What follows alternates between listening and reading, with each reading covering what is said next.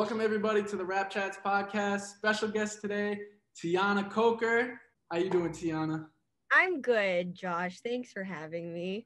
Of course, I'm glad we finally get to do this. We were talking for a little bit, and I had a COVID scare, and I was freaking out a little bit. So life just gets in the way sometimes. But I'm glad we can do it now. What have you been up to? During lockdown, quarantine. Before I get into that, can I just say thank you for saying my name correctly? Of course, yeah. I had to look it up. I'm not gonna lie. I had to look it up. Everybody gets it wrong. People say kosher or kosher, but you said it right. So thank you. Um okay. Well, quarantine. I haven't been able to create, surprisingly. Yeah. I am the kind of person that thrives off of being in a creative space and being with creatives and being with my friends and being able to create that way. I'm not saying that I can't write by myself, which I can, but not being able to see my friends for a long time and not being able to be around creatives definitely has kind of been detrimental to my creative process. So I haven't been creating because I've been with family this entire time. I'm so bored that I started school again. Oh, so there you go. That's good though. So yeah, I guess, but that's how bored you are. Like for someone to get me to study means I'm really bored. Yeah. Means you got nothing going on. I hear you. Trust me, I get it. Does it so you said you had a hard time creating. Did music start to feel like a job at all during these past few months? Because I know sometimes you can really stress yourself to get something down on paper at least. So did it feel like a job to you? Did it feel like a chore at all? A little bit. It felt like it was something that I was like, oh, I have to make sure that I write something today or else I'm really going to have severe writer's block, which I ended up not doing because I just really am having severe writer's block. I'm the type of person that likes to write from experience, and I haven't exactly been experiencing anything. I can't write about what my nephew is doing because he's 7 and all he does is play with Lego. Yeah. You know? Absolutely. So, it's I hear that from a bunch of people. I need to be outside. I need to experience things to be able to create something. And you're right. Without what has it been 10 months now? We've been doing nothing. It's tough. Yeah, no, I definitely understand. But you did drop in September a song with Sage and Gemini. How did that come about? How did you guys link up? Was it like a label thing? How did that go? So it was the producer of the track that brought us together. At that time, we didn't record it at the same time because I was still living in the UK, and then I moved finally to LA that summer, and then we did the music video. But when he recorded his verse, I had no idea that it had been done. So I went into the studio thinking that I was just gonna, write something and then record it. But then they played the track and I was like, wait, who's this? And then they were like, oh, it's Sage. And I was like, oh, okay, cool.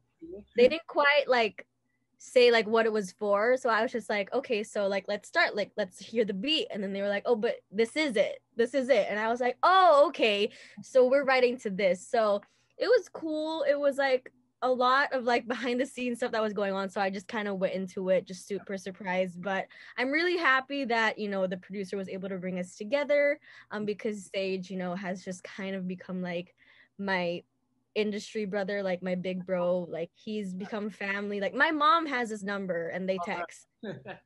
Yeah, that's cool. That's good. So when you go into a studio like that, you said you started writing once you heard the beat. Is that usually what you do, or do you like to usually have something down and then go into a session and then hear the beat and put it all together? I like hearing the beat and then writing something over it. So usually what I do is I hear the beat, I hear it a couple times, and then I go into the booth and just kind of hum or sing gibberish, a melody. And then I'll pick and choose what I like, what I think would go good as a chorus, what I think would go good as a verse or the pre-hook and all that. And then I'll replace it with lyrics. Yeah. So that's kind of my creative process. And so far, everybody that I've worked with in terms of writers and producers, that's also kind of their creative process. Yeah. So I haven't really met anybody that's a lyrics first kind of person. Yeah.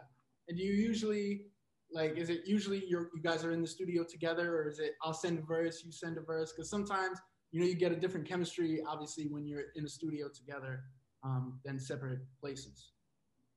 Fortunately, every project that I've worked on, everybody's been in the studio at the same time. Like I haven't had to ever bounce ideas off of someone virtually, but I feel like the time is coming soon just because this pandemic looks like it's not going to be ending anytime soon, where I have to just force myself to actually come up with something virtually, but everything has been in person so far.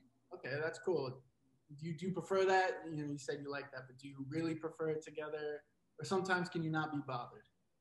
I do prefer it because what I like about being together is just the spontaneity of things. Like you can literally see it in someone's like face and like their expressions when like an idea comes up. And I think that's always so fun because you just see their face light up and then you just want to bounce off of that. And then like there's just so much energy in the room that you just like end up creating something like really good and really quick. So I do prefer it. Yeah, that's cool.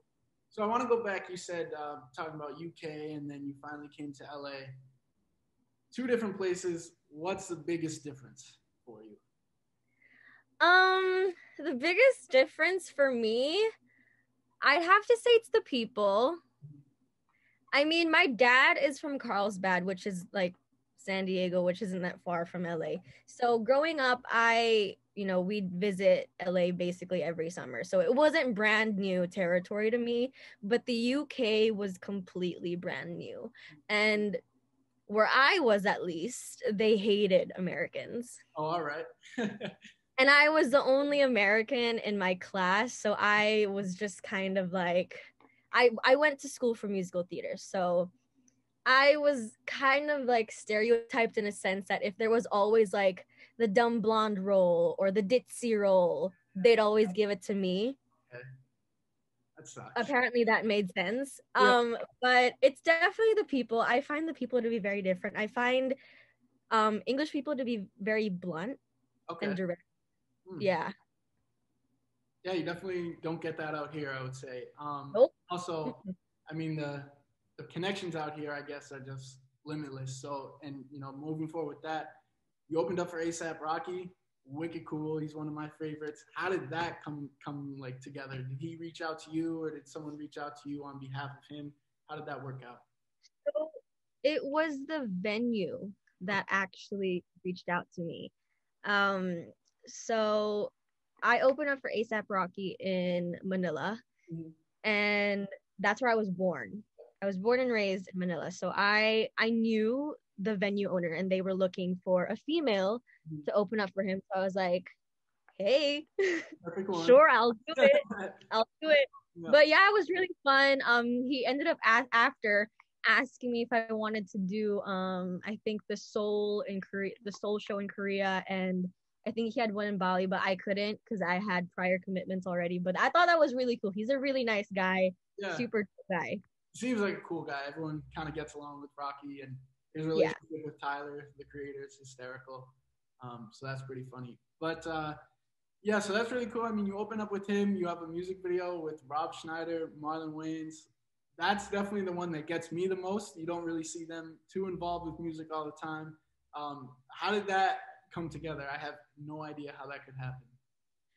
You know what? I had no idea either because you've seen the music video, obviously. It's like very like 80s themed.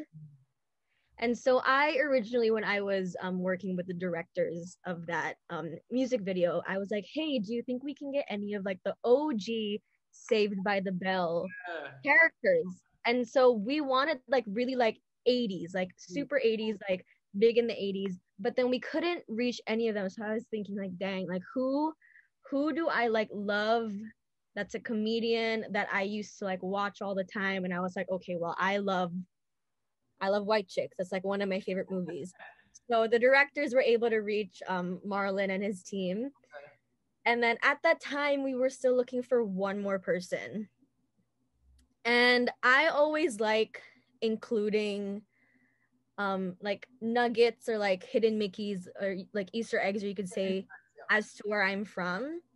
And they originally wanted, have you seen Shark Boy and Lava Girl? Of course. Yeah, I'm sure. Okay. So you know Mr. Electricidad? Yes. they initially had his contact to be Rob Schneider's character, but I was like, how about we get Rob Schneider, because I wanted like a little bit of like Filipino heritage in the music video. And so they're like, actually, this is a really good idea. And so they were able to contact him. And so both incredible guys. Like Rob was even, talking to me in Filipino, which I thought was really cool because I didn't even know that he knew any Filipino. Yeah. So I thought that was really cool. But that's how it happened. The directors hooked it up, but initially it was supposed to be like a super like Saved by the Bell type thing. That would have been pretty cool. The music was great, but that would have been really cool. That's cool though. I you're right. I love the theme of that.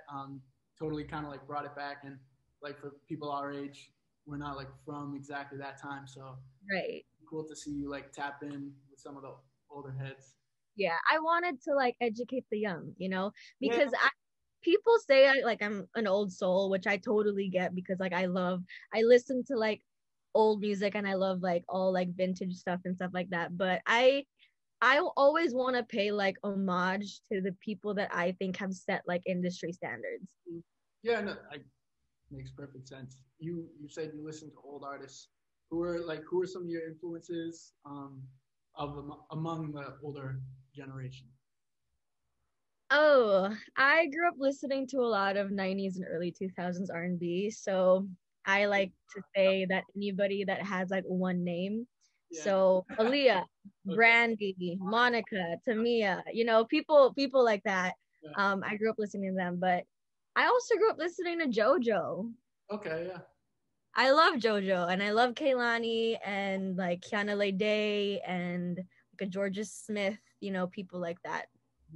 Yeah, no. So the early 2000s, just your opinion. Did you hear Tory Lanez' Chixtape 5 album? And you know what? That is one of my favorite projects I love ever. It. I love and it. If you look at like any articles that are out that interviewed me and they asked like what my top 5 projects are, that's always there. Okay. But you know how now he's like kind of canceled and I'm like, oh, it's tough. Yeah, it's tough, but like it's so good. Like the one he has with T-Pain and the one he has with Maya, those are my 2 favorite ones. I don't know the T-Pain one's name, but that one's crazy. I'm always playing that one. So because he is like in this negative light, are you able to separate the artist from the act? Because you see artists like Michael Jackson, R. Kelly, the list goes on and on. Are you able to separate the art from the person, or is it all in one for you? Because I know it's tough to make that distinction sometimes.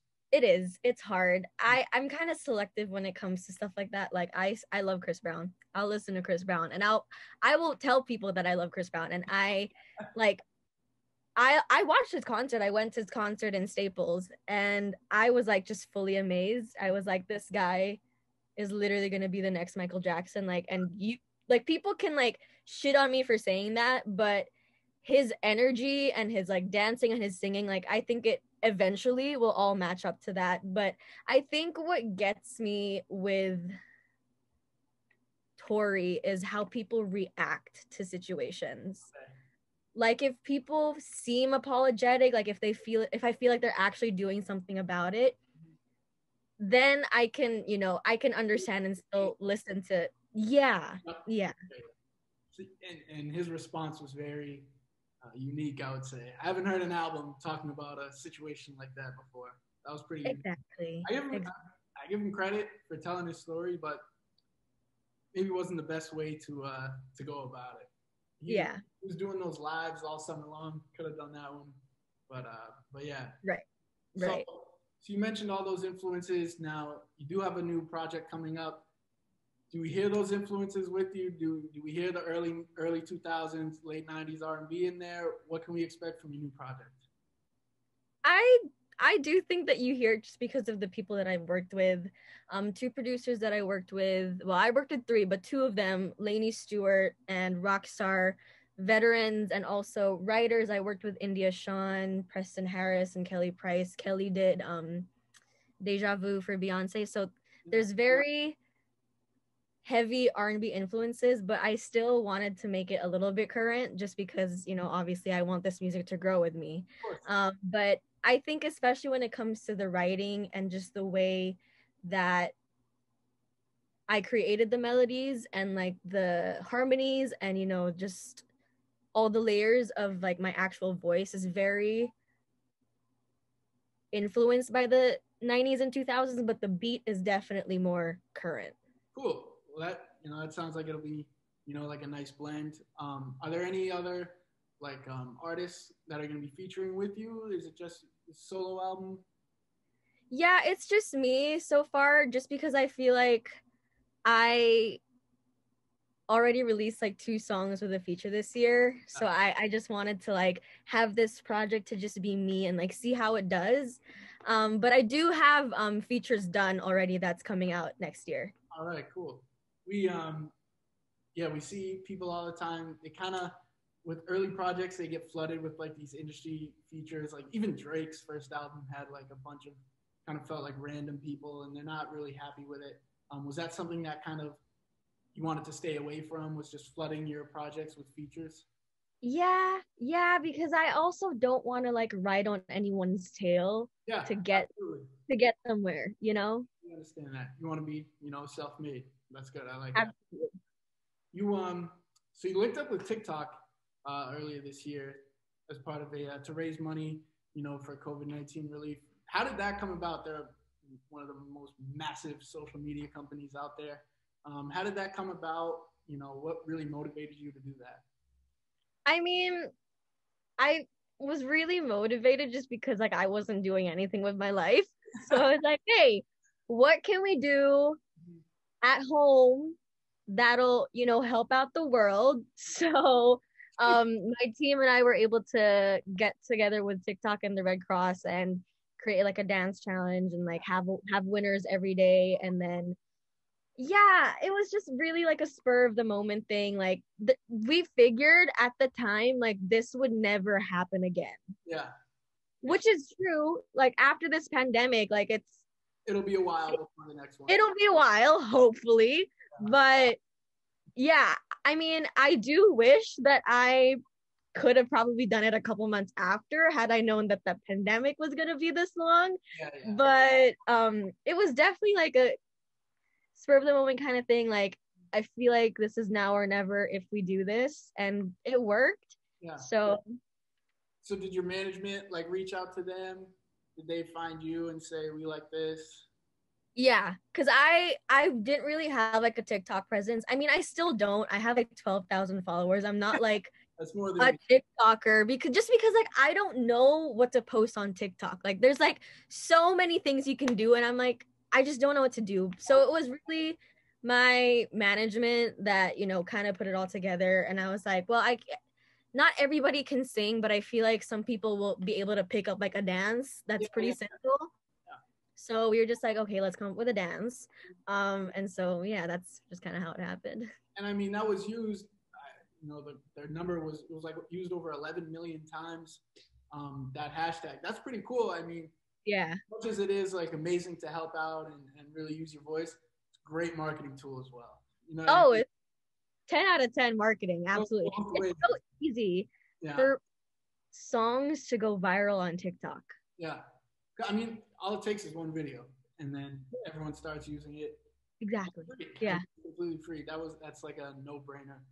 These you see like a lot of artists and like these like hip hop and like pop pages that like make you pay, right, to like get posted on there. Like, how do you feel about that? It's like paying for publicity or like pay for play. How do you feel about that kind of stuff? I have done a couple of those and a couple pay to play performances. Okay. But I kind of stopped doing that just because I realized that these people just have a general kind of audience. When someone that's independent, you'd want to target your niche first. Yep. So I kind of stopped. Yeah, you kind of want to build that cult following before you do anything else. Do you see that as like an avenue someone would have to go down? Like, say I want to be the next big singer. Do I have to get started like that? Or can I still do it sending links to people? Can I still get it done that way? I think you can just get it done like just by like DMing a bunch of people, be like, hey, like I see that you like this. You might like me, you know, stuff like that. Just I like going by the statement, you have to conquer like the little stages to get to the big stages.